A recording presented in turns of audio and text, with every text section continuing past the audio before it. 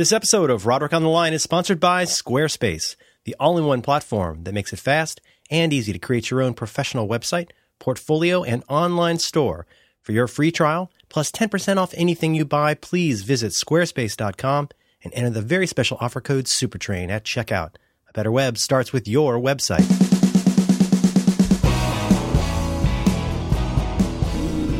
Hello. Hi, John. Hi, Merlin. How's it going? Pretty good.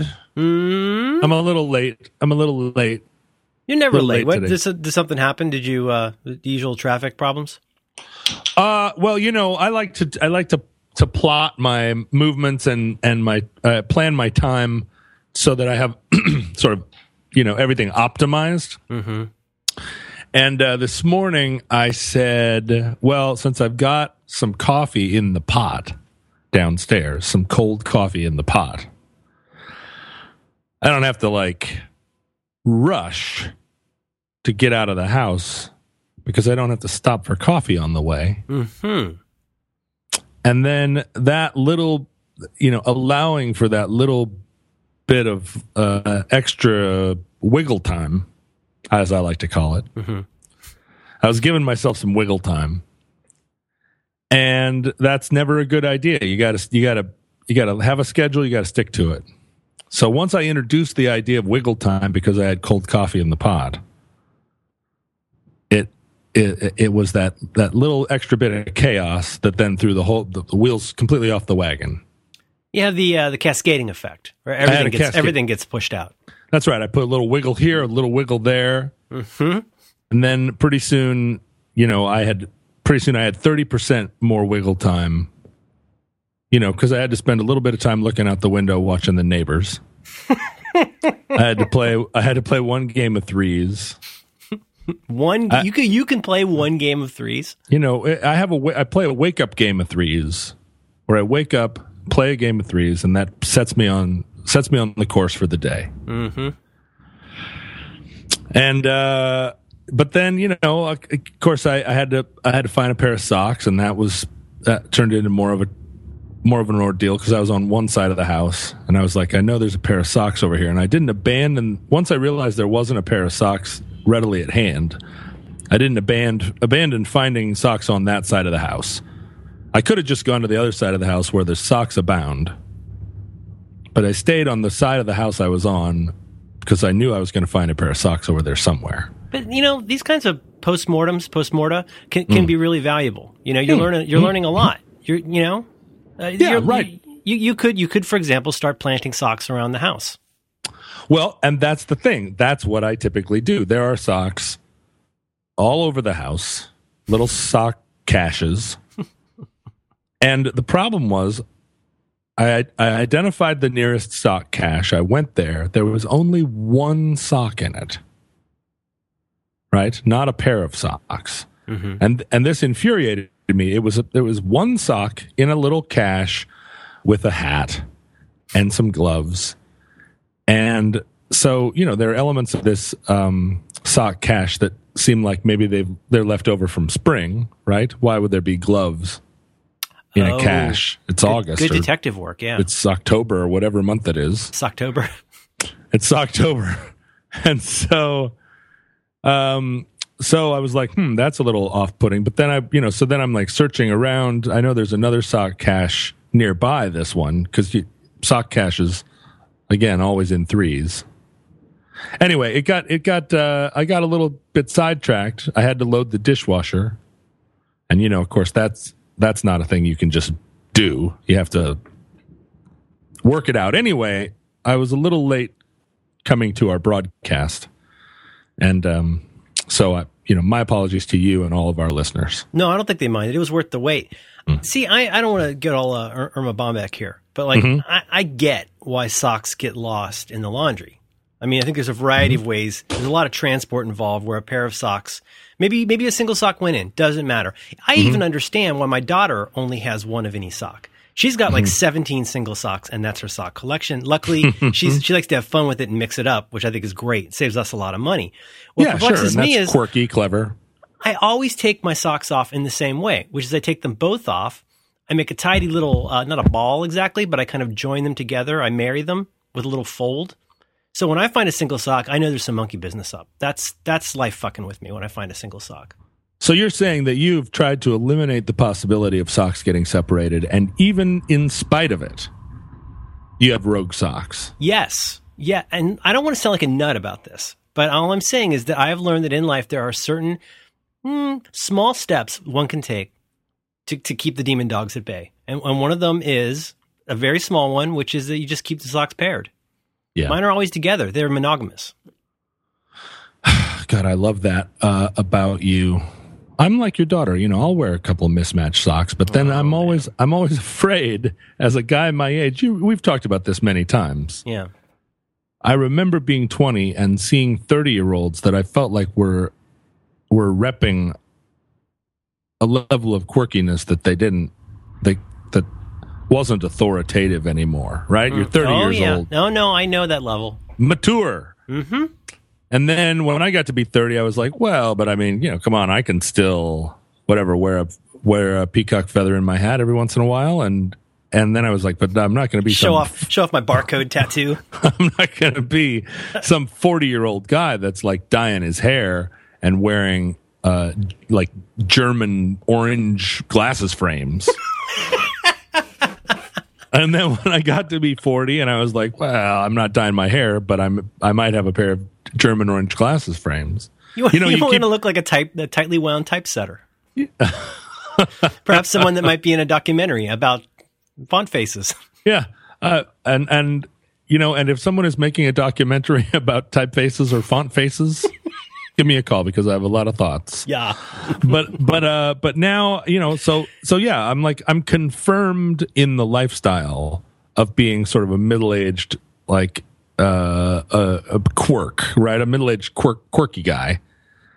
Not quite all the way to somebody who's chosen to live in Berlin, but definitely somebody who is, still like, you have a very intentional sense of personal style. Yeah, but I worry when I go all the way to like mismatched socks that I'm becoming a little Cyndi Lauper. You know what I mean? Like, I do. I know exactly what you mean, and I know it when I see it. You want 4% Cyndi Lauper in everything you do. You do not want to go into 14% Cyndi Lauper. If you're older than 15 years of age and you're at a Whole Foods with mismatched socks, you need to check yourself. Because it's just the kind of thing you think about. It's like brushing your teeth or wiping your ass. Right. It's for me, and by extension, it's for other people. I'm not going to go around and, hey, check out my socks and my kale. Fuck that. So I'm so in some ways lucky that I'm not a woman, because if I were a woman, my personal style, my female personal style, I think, is more flamboyant than my male personal style, is what I'm trying to say. And if I were a woman, I would be pushing the boundaries pretty far. I mean, I'm not saying that I would be wearing like a skirt over pants or anything crazy like that, but I would be. There are a lot of fun clothes over in the women's section that I would be availing myself of. I see you, and I mean this as absolutely as a compliment. But to me, you read as a postmenopausal Bay Area resident, a lady, like the kind of lady you'd see at like a silent film festival with chunky jewelry. Yeah, right. A lady that's wearing a really big hat, and then when you look more closely, there's a cat in it. At first I didn't notice the cat. Yeah, like, that's a big hat, but I didn't think it was big enough to have a cat living in it. Yes, it's a cat. Is that all right with you? No, I think that's good. I think that's good, though. I mean, the thing is, it's balanced by your ridiculous amount of masculinity in other ways. It's too bad you weren't dressed like that when you beat that guy's ass. That would have been pretty funny. I was dressed pretty flamboyantly. I was in an electric blue suit. If you look like, I don't know, it seems like, I know we have this in the Bay Area. I've seen this in other places. The flamboyant, Zoftig, like 55-year-old woman who reviews films, and she's very colorful. Yes, I think that's a thing. She's got like black, chunky framed glasses, but that are perfectly round, like she's an architect. But maybe one of the lenses is like like 10% bigger than the other lens. So it seems just like for a sense of forced perspective. Yeah, like she just cartoon eyes. Welcome our weekly film viewer, Jan Askance. I'm going the other direction. I'm trying to all day long. I'm walking around. I'm singing Lynyrd Skynyrd's "Simple Man" under my breath all day long. Just trying to be a simple kind of man, to be something that I love and understand. I'm trying to be a simple kind of man. And does that song change periodically? Do you have this? Oh, son, if I can. It doesn't make a lot of sense moving forward in the lyrics, but I think the songs that we sing under our breath are generally not things we should share with people because they're just because it's very difficult to explain why you sing a particular song under your breath. I do it constantly. I have traveling music. I have a soundtrack for almost everything I do. I absolutely do too. My primary leitmotif is I've heard you do that. that's kind of my basic transitional music. And then when I've finished what I'm doing, I'll go Yeah, a little fanfare, right? You just like I see three medieval guys in tights with long horns. Those long trumpets with banners hanging from them. Banners hanging Marilyn Man. I want to return to the time thing for a minute. I got two branches on this. One branch is, this is something you've talked about before. It seems to me that you have decided what the correct amount of time it is to do anything in the Seattle area. You've lived there a very long time. You're an excellent driver. And you know how long it takes. Not how long it should take. You know how long it takes. But then I hear other people talk about things like Seattle traffic. And apparently, you can tell me if this is true or not, but apparently Seattle traffic is worse than anyone would imagine. Well, and it's crazy that it is getting worse, like on an hourly basis. You drive somewhere, and then an hour later, you drive. The traffic update is literally a traffic update. Traffic's gotten 33% worse today. And some of it is all the climate change refugees that are pouring in here from California and other places. God bless them.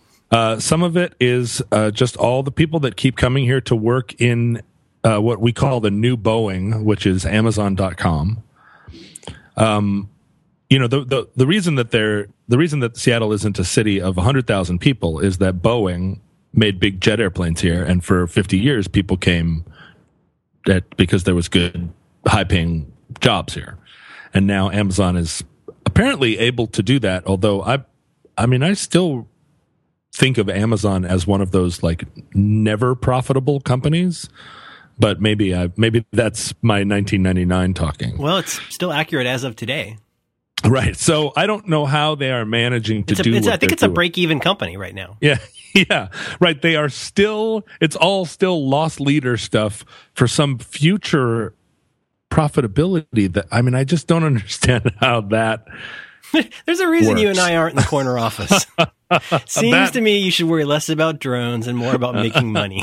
That is pretty amazing. I would love to make drones, John. I would love to have drones deliver things, but I find myself having to worry about making money. I know. And I would love to have a company that employs 15,000 people, all like sitting at desks made out of recycled doors and like trying to corner the market on every single market. Oh, and that's right. In that interview, he had a recycled door. That's so fucking annoying. I forgot about that. Well, no, this is I think, I don't want to give away too much, but part of the cult of Amazon is that they all use recycled doors. Oh, that is a little too fucking sweet. Right? But there's 10,000 people there, so they're tearing down old houses in Seattle just for the doors. And they'll deliver paper towels. They'll deliver a cardboard roll with paper wrapped around it, wrapped in plastic, wrapped in a cardboard box to my house for free. Mm-hmm. Yeah. I don't understand how it works, but they are clogging the roads. And the problem is that I cannot live. So a lot of the people who constantly vote down all the initiatives, all the public transit initiatives, all the, light rail initiatives, all of the HOV lanes, like all those people that are always voting those initiatives down, they are precisely the people who are driving in their cars, right? It's like a 1-to-1 correlation. If you have a Dodge Ram 2500 diesel dually king cab truck, I guarantee you, A, that you vote down every transit initiative, and B, that you are stuck in traffic from 5 to 7, both directions every day. Yeah. And so I don't understand what's going on in these people's minds, right? I mean, because they're also unreflective generally, so they're sitting in their cabs yelling and pounding on the steering wheel and driving aggressively. Any one of those initiatives would take people off the road and make their life better. Right. Take other drivers off the road and make more room for their truck, but they vote against those things reflexively, right? It's just one of the great sort of paradoxes of the world that people now vote against their self-interest in every respect, or at least reactionary people vote against their own self-interest because they imagine, I guess, that they are somebody different than they are, or they imagine that their interests are different than their actual interests. But I'm on the road, and I'm here I am. I'm a guy. I'm in a car, right? I am legitimately part of the problem. I used to live on Capitol Hill where I walked everywhere, but then I moved out, not all the way to the suburbs, but to what I guess is probably a suburb. By the 1965 definitions of the city, it is a suburb. And now I am in a car. I am recapitulating this problem in my own life. But sitting on the highways, my solution to the problem is honestly more technology. I feel like cars are barbaric, and that we need to. I mean, did people not see the movie Minority Report? It was maybe not a good movie, but those cars that are swarming over every surface like cockroaches, those were pretty cool cockroach cars, right? Cars that are like obviously driverless, drone cars, all moving super fast. Paid for with targeted advertising. Like, we're headed there. A Facebook car. Like, what we need to do, and this is what's confusing to me, because Google is working in a bubble. They're making robot cars on their own for their own purposes. Elon Musk is across the street, right? He's over there on the other side of Cupertino Drive Avenue, and he's making electric cars. He's got a plan, and he's giving away his electric technology because he's the punkest of all the goatee wearers. And then you got Amazon here, and they're making everybody sit at recycled doors. And then the city government is just like juggling 15 balls, just trying to get all these cars through the town. And, there's some guy sitting at a desk who's in charge of synchronizing the traffic lights. And he's obviously like got a vape pen that's full of Buck Rogers orgy drug or whatever, because he is whatever buttons he should be pushing the other buttons is what I think. And there's no systemic, nobody is talking to anybody else, right? Nobody from Google is coming to the city of Seattle and saying, look, we got these electric cars, we got their robot cars. We should be using Seattle as a test case. We should be implanting little GPS, nubbins in the streets. Like, let us come in, we'll put the GPS nubbins in the streets, and we'll use Seattle as a electric car, robot car test bed platform. Mm-hmm. But it's got to be integrated. Google can't just sit down there, make robot cars and then again, and that's not a profitable company either, right? Oh, they do pretty well. Is that right? But I mean, I think you're also describing something that seems like it's close to your heart, which is the I could be misreading this. There's a big difference between rethinking our infrastructure versus coming up with a way to hack on a 500-year-old way of traveling. So the idea of a road where you have to sit and pay attention while you're on the road goes back a pretty long way. You're driving your oxen and watching out of the corner of your eye. The idea of putting all that technology into a car that would now ride on these legacy costly roads is not super useful, and it's really not as super useful when you're like hacking the existing laws rather than trying to make something really basically different. Yeah, it's this constant process of wallpapering over the last wallpaper, and the dimensions of your room just are getting smaller and smaller because you're just slapping wallpaper up on this idea of Roman roads. And I know you have this experience. You get on the America's highways and you look around, it's just like, right, every single person is alone in their car. Mm-hmm. And this was a bad idea. I can see the appeal of it in 1918. I can see the appeal of it in 1950, but I do not see the appeal of it now. And honestly, I don't want to share a car with my neighbors any more than the next person does. But like, again, that's just a different way of thinking about the old way. And I think what we really need is pneumatic tubes.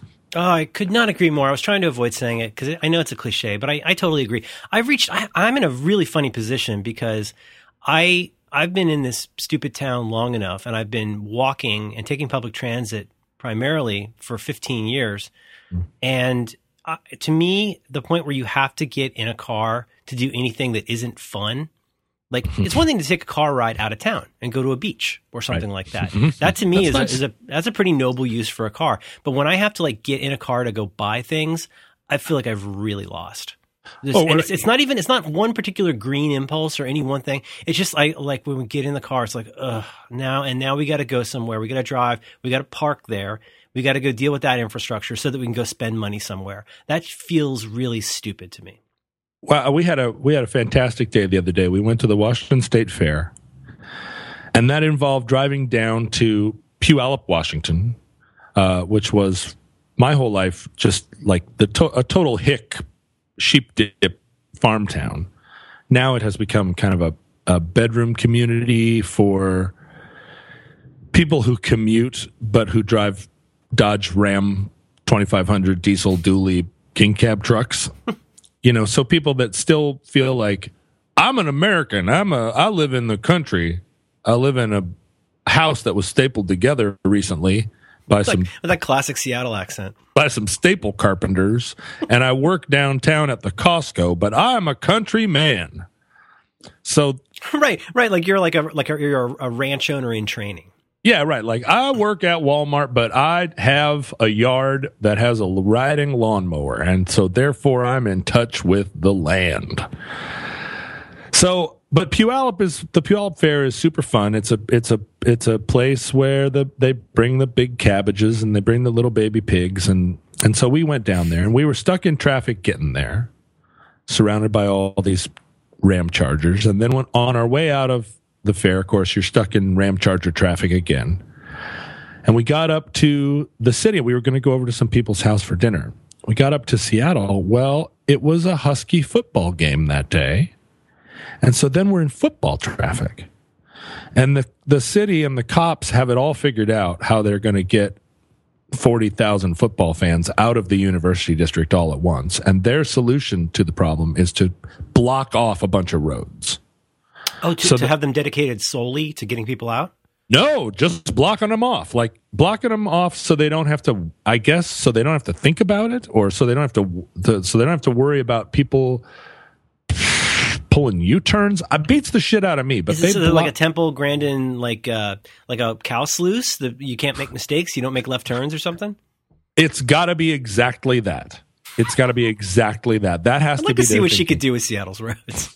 So that's right. Here periodic hug machines. Here you go, ma'am. You have 9 months. Sort it out. But so I'm trying to get over to this neighborhood that's on the other side of Husky Stadium, and I come up to 45th, which is the big thoroughfare, and they've got cars coming out, but no cars going in. This is the big road. This is the main road through the area. Wow. And I'm like, it makes no sense to me. Do you think the goal is to just empty that part of town and no one can go? No one can live there anymore? Like, you're bananas. So I go up to 50th. They've blocked it off. I go up to 55th. They've blocked it off. They have dedicated cops sitting there on their motorcycles just to keep you from going in the opposite direction of the football traffic. So that was crazy.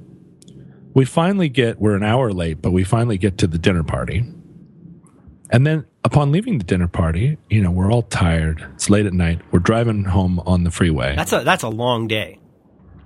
We're driving home on the freeway. But let me understand. You went to this fair and then you went to dinner at somebody's house? Then we went to dinner at somebody's house. That's right. Too many things. That's like a week of activity for me. Dinner at somebody's house, and they had a hot tub, and all the kids went in the hot tub. So this is like, you're starting to see a picture of what my day was like. And then it's late.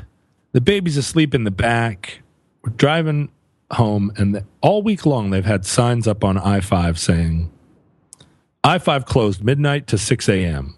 because we're going to do some work. And I guarantee you that work is not putting GPS nubbins in the road. That work is some other bullshit like replacing the bricks that hold it up or worse. My understanding is that they are working on the electronic signage.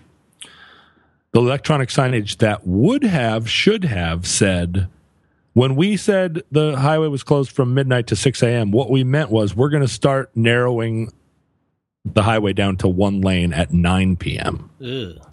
And so we come over the rise, just past the last exit where you could get off before the longest stretch of the highway where there are no exits, and traffic comes to a complete stop, 10 o'clock at night. And it was just, that is brutal. And then you're just sitting there in the dark, surrounded by thousands of people you hate, all trying to get 5 lanes of traffic down into one lane.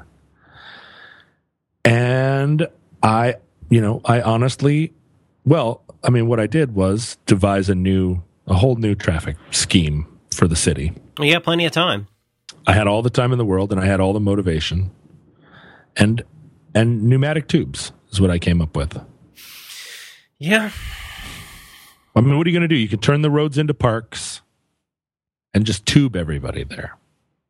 Well, this is the other part. I think it's an extremely interesting idea. So isn't that kind of what Elon Musk is doing with TubeX or whatever it's called? TubeX, right? I mean, yeah. I feel like he and I are so often on the same page. We line up with each other.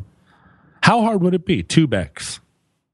You take you vacuum out the air, you move people around. Mm-hmm. You get inside the tube. I'm realizing though that there's a huge hypocrisy to my thing, which is that it isn't that I want to be green necessarily. Like anybody, it feels wasteful to me to go and spend $4 a gallon on gas to go buy things. I don't know why that bugs me, but the idea of putting gas in your car so that you can drive somewhere to buy something and then bring it home feels vastly inefficient to me. Well, yeah. Have you seen the movie They Live recently? Oh, are you kidding me? Hello. That's huge. Yeah. But on the other hand, the other interesting trend, now that we're a current events podcast, is the whole idea of the, what they very loosely call the sharing economy. So there are cases where it is way easier to take an Uber somewhere. I've never done Lyft or Sidecar, but it's super costly in San Francisco. But in some cases, it's just way easier. Mm-hmm. So in that case, I'll let somebody else do my driving. Somebody who probably doesn't have full insurance. And I also have I very frequently use, because I hate driving places to buy things, I use a service here in town that will deliver groceries. Yep. Have I ever described this service to you? This is the one where they bring paper towels, right? You have them bring toilet paper and paper towels. Well, that's Amazon also, but so it used to be that in the .com age, people thought, ho, we'll go start a company to deliver groceries. And was that a common exclamation in the .com days? Oh ho ho, yeah. Ho, ho. You have to have that right in your pitch deck. Oh ho ho. Yeah, no, it's funny, Webvan and the Peapod and all of those. And of course, they realized very quickly that no, they were actually going to be in the trucking business, because now they're going to have to go out and start a trucking company. So what do you do now? Well, I think, what people pick up on pretty fast with these services, like the one I use, is that basically you go to a pretty website, you order your groceries, and then they get delivered to your house. But that ain't no Safeway doing that. That ain't no Whole Foods. That's basically Uber for groceries. Oh, it's subcontracting out to independent drivers? Independent. It's a bunch of SF State students that basically go buy your milk, put it in their filthy car, and then drive it to your house. And I'm hooked. I'm hooked I don't on want it. my milk in some SF student's filthy car. No, they have a good film program. But still, the thing is that is very hypocritical of me in a lot of ways. It's also hypocritical. It's hypocritical. Hypocrite keeper. But I think a lot of it is just the selfishness of I don't like driving. To me, it is not fun to drive in a city. It's not really that fun. You know what? I used to like it when I had to drive somewhere for like a holiday. I would enjoy like a 4 to 6 hour drive from, say, like, Tallahassee to the Bay Area. Sure, that's amazing. Wait a minute, you could. I see, different Bay Area. Different Bay Area. Sorry, the secondary Bay Area. If you can drive from Tallahassee to the Bay Area in 6 hours, you are already in pneumatic tubes. You go from Leon County. That's true. Leon County to Pasco County, depending on how often you stop and whether you observe the speed limits. That's a 4 to 6 hour drive. Mm-hmm. That's a nice jaunt. I enjoy it because that's time for your brain to unwind and think about shit, figure out how to build pneumatic tubes. But it's not the kind of thing where you're sitting intensely in traffic, staring at taillights and wondering if you're ever going to see your home again. Well, and it's ideal in Florida because there are no there is no altitude of any kind in Florida. You never are distracted by coming up over a rise and having a beautiful view. No, it's completely unobstructed by beauty, which really helps you focus on your tube idea. You can drive 6 hours across Florida and just feel like you are in a terrarium the entire time, like you are an ant in a terrarium. Oh my God, that's the most beautiful Cracker Barrel I've ever seen. Well, I had an interesting experience the other day. You know of America's hit singing sensation Paul and Storm, right? Yes. You're familiar with this hit singing group? Oh yeah, they're a sensation. Yeah. And Paul runs everything and drives, and Storm doesn't talk so much. Storm's a deep thinker. Storm's churning. When he says something, it's pretty goddamn funny when he says it. But so Paul and Storm recognized that it was my birthday, and they sent me in the mail a large volume, which is the 1899 to 1900 U.S. Geological Survey census of various sort of mining communities around the country, and then their initial census of Alaska. The first, 1898 was a pretty big year for Alaska. Prior to 1898, no one had any reason to go to Alaska, and after 1898, a lot of people felt like they had a very good reason to go to Alaska. Seems like a place you would go to escape an abusive relationship or merely hide out. Just because it's pretty hard to get to, right? It still is. It's still true of Alaska today. It's great right on the place. License plates. Escape from an abusive relationship. Come to Alaska. But in 1899, the vast majority of Alaska was uncharted. And so this geologic survey, this large book, represented the government sending dozens of guys up to the state, and basically they said to them, like, okay, you 5 guys go up the Copper River and see if you can figure out a way to go up the Copper River and make it over to, if you can get overland to 40 Mile, then make maps of everything you see and then come back and tell us what you found. And you guys go up the Matanuska River and see how far up there you can get. And we know somewhere up there is Fort Yukon, but that's going to be a long trip. And just make maps of everything you see. And it was really that speculative. It was really like we have these little dots we know about and not sure what happens in between. That's exactly what it was. They were like, we know there are, because 1899, there are no airplanes either, so no one has even flown over and surveyed it. They just know from that first.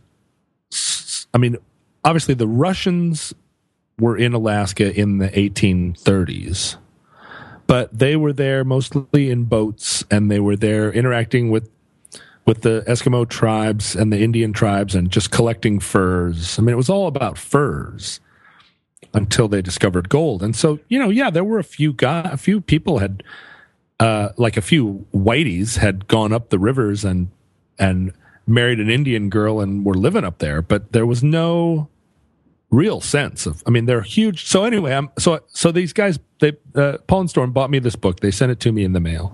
The book is pretty trashed, but in it are all these maps and color plates drawn at the time. I mean, this book came out that year, and they are maps drawn of places I know, but sort of the first impression of these places. And like, well, we went up this valley, we went up that valley, but we didn't go up the third valley.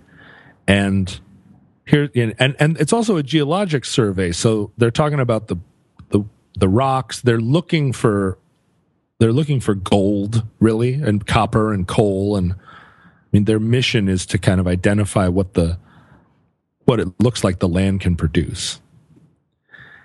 And lo and behold, these reports that these guys wrote are incredibly chatty, because these aren't guys with pocket protectors driving around Yosemite in 1955 trying to figure out if there's enough feldspar in the schist to justify drilling a borehole. Right? These are guys in bearskins who are portaging like sealskin canoes up, and as soon as they go up the river and over the pass, they're somewhere where there's no information. And they're not just exploring it; they're also surveying it, making maps, and using technical instruments to try and make maps accurate. So these guys are writing reports, and the reports read a little bit, I mean, they're a little dry, but they read kind of like an adventure book. Like, one of the paragraphs was like, well, Steamboat Jim went over that pass 2 years ago, but his companion froze to death. And so he turned around and, made overwintered by hollowing out a tauntaun. And then he came back down to Copper Junction, and we put together all this kind of adventure storytelling. One guy said, 2 11-foot long canoes are not as good as 1 20-foot long canoe. Make a note of this for everybody coming next time. Bring 1 big canoe, not 2 small canoes. And I was struck, having just been to the XOXO festival, I was struck again by the fact that people in history, people 100 years ago, were just as smart as we are. People 1,000 years ago were just as smart as we are. Like, Socrates was just as smart as the smartest one of us 2,000 years ago. And, I have to be constantly reminded of that, because, again, just being at the XOXO festival and walking around and feeling like, hey, everybody here is really smart. And there's not a lot. I mean, there's a certain amount of self-satisfaction in that kind of group of people that are like, we're all really smart. But that festival was very pleasantly without a lot of smugness, right? People also recognized, I mean, I'm smart, but everybody else here is too. There was a lot of humility there. Mm-hmm. But the general idea of a thing like that is no one has ever been as smart as us, because we are developing these new technologies. We are making the world a better place. We are solving problems that have never been solved before. And there's this, this real like seductive feeling that we are the smartest ones who have ever been. And I'm reading this geological survey, and the adventure stories are racist as can be. These guys will come into a little village and they're just like, well, the natives here are pretty sordid and shiftless, and but they seem to be comparatively intelligent, such that you might be able to teach them to read. And just matter of fact as can be, just like this is a report of the ground as we find it. You might be able to teach these natives to read. And there's a lot of feldspar. The thing is that's not that long ago. No. That's just a little bit shy. That's a couple years before my grandfather was born. Yeah, my great grandfather, one of my great grandfathers, went to the Yukon to make his fortune in the gold rush, and did not make his fortune there. And I still am suffering the consequences of him not striking it rich in the gold. A lot of indignity for you today. Yeah, yep. But so these guys, they are, in some ways, like they do not have our technology, right? They don't have our mechanical technology, and they don't have our thought technology, because both things are cumulative. Like technology is cumulative, and intellectual technology is cumulative. But as far as like intelligence, it's all there, and it's been there for thousands of years. And I think I need to have that embroidered and hung over my bed. Because we absolutely are standing on the shoulders of giants in the sense that we know how we can split the atom now, and they didn't know how to do that 50 years ago. Or I guess somebody today knows how to split the atom. There is someone somewhere who can split the atom, and there was someone somewhere that could do it in 1944. But no, I'm agreeing with you though. We like to bathe in the warm glow of other people's intelligence we've heard about, so that we can say things like we can split the atom. Whereas I can't understand why my sink is leaking. I have a big pot under it because I have not figured out what's happening. Yeah, our collective intelligence, meaning that the 25 people who actually know how to do things, we all get to bask in their glow. But we spend a lot of time thinking and talking about ideas as though, well, either that we're the first people to ever have ideas, certainly that we're the first people to ever have these ideas. And then I read any book from any time period and realize that they were all churning those ideas all the time. We've made such minute progress. And well, so back to pneumatic tubes. I feel like that's the next leap. Well, here's the other thing. This is nested in what you're saying, but I have to call this out. I'm thinking, I don't know why I'm thinking of like that John Carpenter movie, The Thing. Because that's all you think about. I really love that. I really love that movie. I'm thinking about Jonathan Colton, also big fan of The Thing. Oh my gosh, it's pretty perfect. But you take the Thing, or you take Alien, anything where you want to tell the story of people going out to do something not dissimilar from what you're describing. Let's say you have a mission in mind to go to for people to go somewhere where people have, well, maybe they've been there, maybe they died there, but we don't know a lot about where these people are going to go. And we're going to need people who have the ability to do the basic engineering, the reconnoitering involved in finding out whether there's any feldspar here. That's a skill we're going to need. Yep. We're going to need, or whatever that may be, right? We're going to need... it's amazing that the first guy you send is the feldspar guy. Well, this is my point. So you got, what I'm saying is if this were a John Carpenter movie or whatever movie, this would be like fucking 11 people. You would need the feldspar guy. You would need somebody who knew how to use a sextant, whatever they were using for surveying equipment. There's all different kinds of pseudo engineering skills. Oh, and by the way, you have to not die.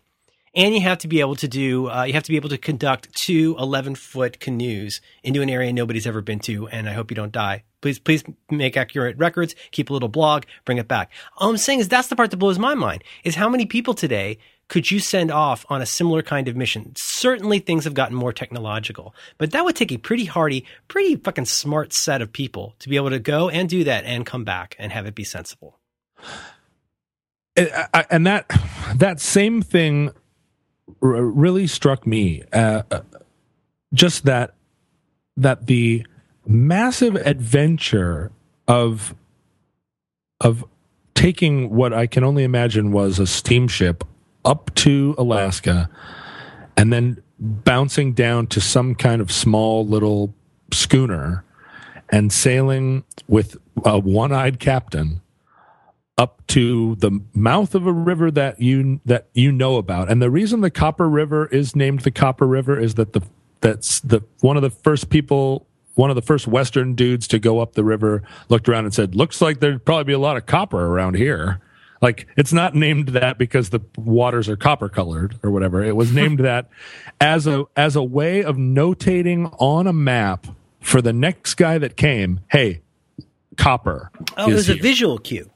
Yeah, it's just like, I mean, a lot of the reason, if you look at any map of America, all that like Dead Man's Creek and Coal Sink Bottom or whatever, like, it's all, you're writing things on a map because you're not going to be there to explain it to the next guy, and you want him to see what you're seeing. So you go to the Copper River because you're like, well, that sounds like a good place to start. One of the 4 guys who have been here before said that he thought it seemed really like there might be some copper up there, and it's also a big river. And then you get off, and so it's palpable in the writing of these guys that they know they're on an adventure. They're having fun, but they are masking, or they're tamping that down because they have a job to do. And the fun is, is secondary. They wouldn't have identified it as fun, but they're also like, nobody's really bitching about anything, right? The guy's friend froze to death, and he came back and overwintered, and then, mustered a new group of guys and went and tried it again. Like, they are, and there were a few people that made it, the one guy that made it all the way to Dawson City, and he was in his day, like, kind of heralded as a hero. Walked all this way across the place and was making maps the whole way, and I really do think that is still, and this is one of the projects of my whole life, is to see if that is in me, and I do think it's in us all. It's active in us all. That the number of us who really would just lay down and die is pretty. That's fairly rare. I'd still be back on the steamboat bitching about my room. You'd be back on the steamboat, dressed in white linen. You guys, what do you mean you're out of seltzer? Fanning yourself with a handkerchief. Oh, Captain, One-Eye Jack, you are a caution. This episode of Roderick on the Line is once again sponsored by our very good friends at Squarespace, the all-in-one platform that makes it fast and easy to create your own professional website, portfolio, and online store. They make the whole process so simple. They have an easy drag-and-drop interface with beautiful free templates that you can tweak to suit your needs. All the Squarespace 6 designs are responsive, so they look great on every device. And Squarespace also offers free 24/7 support through live chat and email with dedicated teams based in New York City, Dublin, and Portland. Guys, I love Squarespace because they take care of all the hard and annoying stuff about running a website. I promise you, as a seasoned technologist, there's a lot of hard and annoying stuff about running a website. But with Squarespace, they handle all the front end, the back end, integration, design, SEO. You're free to spend your time doing nothing but putting up your own great stuff. Your writing, your photos, your store, your life. It's just the best. Crazy part is, Squarespace plans start at only $8 a month, and that includes a free domain name if you sign up for a year. So please remember to tell Squarespace that you heard about them from your pals at Roderick on the Line, because listeners of this program get a free trial plus 10% off any package they choose by using the very special offer code SUPERTRAIN at checkout. Our thanks to Squarespace for supporting Roderick on the Line. We could not do it without them. and honestly, like, the guys that made all the money in that whole adventure, we all know now, were like the Filson Company, or the guys that were selling shovels, and it's back to Deadwood. The guys that were selling shovels and gold pans were the only ones that made any money. Right. And that's maybe still true today. It's the guys that are selling the paper towels delivered by drone are the only ones. A drone drop of paper towels is the contemporary gold pan. As I sit here and think about things like whatever Dead Man's Crick, or the Here Be Dragon stuff, for some reason all I can think about is how we built a baseball stadium that's named after a company that sells cell phone service. They're gonna look back at us. The 90s are gonna make the 60s look like the 50s. They're going to look back at us and they're going to say, God, what a dead time. Everybody else, all the other generations, they were smart people. It skipped a generation. What an empty era. The Comurkia ballpark. I'm looking out the window right now at Comurkia, sure. Oh, Comurkia. What are the ballparks around here named? I can never remember. There's the Safeco Field, right? That's the baseball field named after an insurance company. And then CenturyLink Field. CenturyLink is a company that links the centuries. What is it like? Would they sell fences or ancestry services? What is that? Well, let's find out. I have no idea what CenturyLink is. This also makes me want to go look up the various college bowl games, which have started to get some pretty good names. The college bowl names? Oh yeah. Like what's the? I'm trying to see. This is the problem with not being a fan, as you know. Bowl games. I think they're named after snacks. You get snacks. Because it used to be when I was a kid, you had the Orange Bowl. You got the Rose Bowl. You got the Cotton Bowl. And now I think today you can actually just pay to name it after your snack chip. You could just have the Frito-Lay Bowl. I'll bet there's a Dorito Bowl. Let me tell you what CenturyLink is. You might have guessed it already. It is a local provider of high-speed internet, phone, and mobile. Oh, Jesus. So CenturyLink, the reason it's called CenturyLink is because it costs a Benjamin to get anything done. It says it right there on the big screen. They should have called it Benjamin Link. On the Geico big screen. So you get to, welcome, how can we help you today, says their website. They're so friendly. And then they have 3 stock photographs. There's an African-American family looking at a tablet. That's residential. And then they have to clarify that residential is for your home. High-speed internet. And then the next quadrant over here, and these colors are suspiciously like Microsofty colors. It's like kind of a pumpkin orange, a sky blue, and a pea soup green. Then small business is the second category, and there's a guy that kind of looks like a cross between Dan Benjamin and a Neil Dash. He's looking at a computer that has no identifying characteristics. It's a white computer, but it has but the Apple that used to be on it. Does he look happy? He's so happy because he's talking to a redheaded lady and she's got a cup of coffee. They're both looking at a laptop that has had the Apple logo digitally removed. They have some colored pencils next to them. Small business. And then under small business, it says, for your growing small business. Oh, they clarify that if you want to get the small business services, those are particularly well suited for people with a small business. That's for your growing small business. Is that different from residential, John? It's different because residential is for your home. And the thing about small business, there's a mnemonic for that because your home is your residence. That's the mnemonic for that. Oh, I'm gonna write that down. They stipulate that your small business is growing because they don't want you to feel like having a small business is like inferior in any way. You are growing a small business. If you have transitively, yeah. Yeah, if you have a small business that is static, I don't know which one of these you would use because the small business plan is just for growing small businesses. It's like a shark. We're all slouching toward the enterprise. Oh, but wait. Small business offers cloud. Oh, they got cloud. They have cloud, whereas residential doesn't have cloud. No cloud. Small business has cloud. And CenturyLink. Oh, sorry. Go ahead. And then for large business, they have a tall, I'd say 60-year-old white guy with a gray goatee. He looks like he's trying to break his glasses. He's holding his glasses in both hands, which I've never seen a person do. And he's pulling on them like they're a wishbone, like a turkey wishbone. Like he's thinking about self-harm. He is looking intently at a blonde woman in white pants. She is saying something to him. It's unclear what. And then there's another guy who kind of seems young. Seems like he's wearing tight pants. And then a woman who is smiling. And that's large business. And under large business, it says for larger, local, national, and global businesses.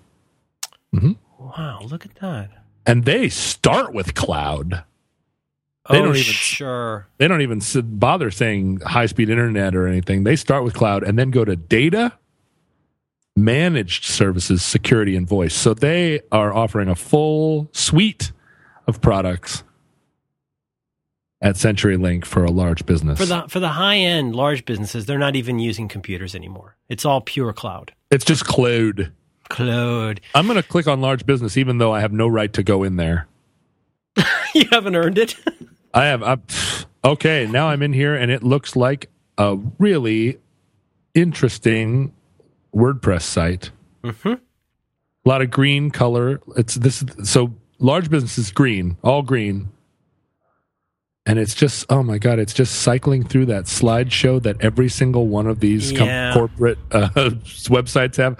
It's like slideshow of stock photos. Like the obligatory carousel effect. Yeah. There it goes. Now, is CenturyLink the home of the Seattle Sockers? Because their colors sound kind of similar. So it is home of the Sockers. And I believe that can only mean that CenturyLink is some kind of Paul Allen Microsoft front company, right? I mean, they're not. Paul Allen and Microsoft are not going to let some company have the naming rights to their stadium if they aren't all super mobbed up in bed with each other, right? Makes sense, yeah. I mean, Paul Allen basically owns the Seattle Sockers and the footballs. Oh, he owns the footballs as well. You probably weren't watching the Super Bowls last year, but I still got it on the TiVo. I keep meaning to watch it. After they won the contest, Paul Allen is suddenly on the field. It looks like somebody has delivered a bag of laundry to the field. He's hoisting up the trophy in his sort of like his signature look, which is a look of like total lack of enjoyment. Paul Allen can make any child's birthday party into a wake. And he's out there and he's hoisting this football trophy up, and it's like very clear to everyone who owns the footballs. And it is this guy. Mm-hmm. This guy who long time ago had a beard and wrote presumably some code, some like WordStar code, right? I think so, yeah. Paul Allen was like on the WordStar team. Sure. And some MS-DOS that ran on some 64K bit pipes. Bit pipes, right? You got Minesweeper, okay. You got Clippy. Oh, Clippy. Hello. You look like you're trying to write a letter. And so this guy, for whatever reason, we determined in our culture, in our like end of history capitalism, that this guy's worth $6 to $9 billion, depending on where the wind is blowing. Sure. And he owns the footballs, and he gets to go out and hoist the trophy. And now he's named CenturyLink, whoever they are, doubtful that they are a profitable company. They named the soccer stadium after themselves. What does that cost, I wonder? Oh, my goodness. And, I bet that's a multi-year, multi-million-dollar deal. I'm looking here. So, have you been to a ball game with the Giants here in town? I have not been to a Giants game. No, it's a cool park. It's one of those new old parks, right? It looks old but it's got sushi and garlic fries and stuff. And it's a lot of fun. It's a lot of fun. Just like the minor 49ers. Yes, sushi and garlic fries are what sent those guys up the Copper River, heart of Santa Clara County. Just like the 49ers before them, sleeping on a board. So this place started. So the original name, I think everybody was pretty excited to get this park because Candlestick was pretty gross. But the original name was a phone company, Pacific Bell. Pacific Bell Park, it was called. Oh, Pac Bell. Pac Bell Park, I can totally live with. That was one of the bells. Because it's got Pacific in the name. Mm-hmm. And then they got bought out, so it became SBC Park. So our new awesome stadium became SBC Park. Now wait. SBC's a bank, right? Nope, that would be the people who bought Pacific Bell. Oh, and then, so more phone people. Wait, hang on. Don't buy a new shirt yet. Because then in 2006, after the merger with SBC, this is fascinating, as they say, inside baseball. 2006, it became AT&T Park. So we have AT&T Park. I'm surprised. Why doesn't AT&T just buy up all the Baby Bells again? Because it seems like whatever the antitrust frenzy we went through at a certain point there when we were deciding that AT&T couldn't be a monopoly. We've definitely abandoned that kind of thinking. Oh yeah, that's old school. Yeah, I think really... I think Facebook should just buy AT&T and Comcast and just make it easier on all of us. Oh, just one like giant death laser company that's trying to take us all down. Remember, it wasn't very long ago that the U.S. government was pursuing Microsoft for some antitrust problems because they. What was the problem at the time? That was pretty flimsy. Yeah, because everybody used their computers. That was why they were mad. I'm not a legal scholar. I think it was because Internet Explorer, their web browser, was bundled with the software. Oh, right. So you didn't have a choice how you got on the internet. Like, of all the things to go after Microsoft about, that seems pretty weird. But yeah, and they were spooked for years. I can just tell you, knowing just a tiny bit, people were pretty spooked about that for a long time. Well, and I mean, and it's really inhibited the whole idea of restricting access to the internet, as you know. No one would dare try. Yeah. Well, and the crazy part is the one that every Apple nerd listening to this knows is the way that the Justice Department went after Apple for price fixing with books. There's a big investigation about how Apple was trying to fix prices. Oh, right. But nobody else has done that since. So. No, not at all. That's not like an integral part of the Amazon business model. See, Jeff Bezos. I am always obsessed with the super villain persona, and it's funny because Jeff Bezos, man, you think about that. He's got the drones. He's got recycled doors. He's now decided that his company that started to sell books will just not sell books, and that's going to be okay, even though they don't make any money. There's something going on with that guy.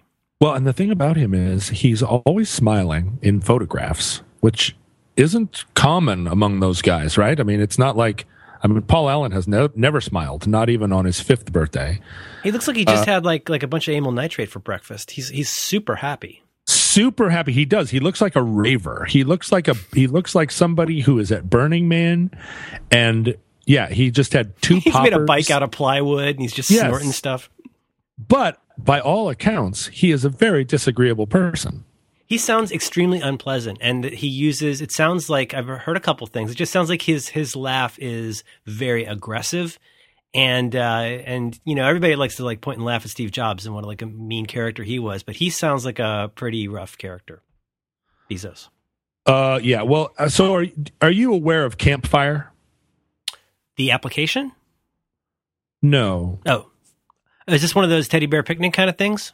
It's a teddy bear picnic. Okay. Jeff Bezos has a thing, an annual meeting called Campfire. Well, that sounds nice. You go, you roast some marshmallows, tell ghost stories. I am the ghost of Bloody Fingers. So it happens in Santa Fe, New Mexico every year. Jeff Bezos handpicks his, it used to be a bunch of like all the famous writers, Tom Hanks, another Martha Stewart. famously, apparently nice guy. He seems to be super nice. But Bezos invites, handpicks a bunch of really cool cats. Neil Armstrong. That's like a farm-to-table version of Ted. Right. He literally picks you up with his fingers and takes you there. Well, he does. I mean, he sends his private jet to wherever you are, and you fly in. A drone's outside your window. Hello. Well, so this is the great thing. So he has this thing. It's outside of Santa Fe. They put big long tables out in the night under the night sky with candelabras and white tablecloths, and they serve you this beautiful meal. And then you're all up at this lodge, and you have one of these things where, oh, look there, it's the famous guy X talking to famous guy Y, and whoa, there's probably going to be some innovation that comes out of that. Like, oh, neato, it's Wheezy, he's here, and Wheezy is talking to Martha Stewart, and they're gonna come out with a new hip hop label or whatever. Ted kind of concept, but not open to the public, and he doesn't publicize it or trade on it. It's just for the smarts and the riches. Is it one of those you don't talk about what happened here kind of things? A little bit, but you walk around in the fleece jacket that says Campfire on it, and then other famouses in first class look at you and go, oh, hello. Like, it's a little bit of a Masonic ring or something. They go, oh, ho, ho, the original .com greeting. Oh, ho, ho, ho. But this year, a lot of the writer people, so this is the chutzpah of this guy. He invited all the famous writers, including a ton of people that are published by Hachette, to his party, and most of them said yes, because no one says no when a billionaire wants to pick you up in his private jet and take you to a fancy party where Tom Hanks is. And a few of these Hachette writers staged a little bit of a revolt and wrote and said for obvious reasons, we're not going to come to your stupid party because you have kind of screwed us out of our book sales. I mean, there were a handful of writers whose books came out right about that time, who it was just like if your record was released on 9/11 or something, it was just like, it's all over. You can't, if Amazon isn't stocking your book, forget it. And so I was talking to one of these writers who had a best-selling novel. The follow-up to the best-selling novel came out on Hachette and was one of the books targeted by Amazon to be kept out of the stores or out of the virtual stores. But then she was tendered an invitation to Campfire. Just without even, the left hand doesn't know what the right hand is doing. Is it Elizabeth Gilbert? I won't name the writer.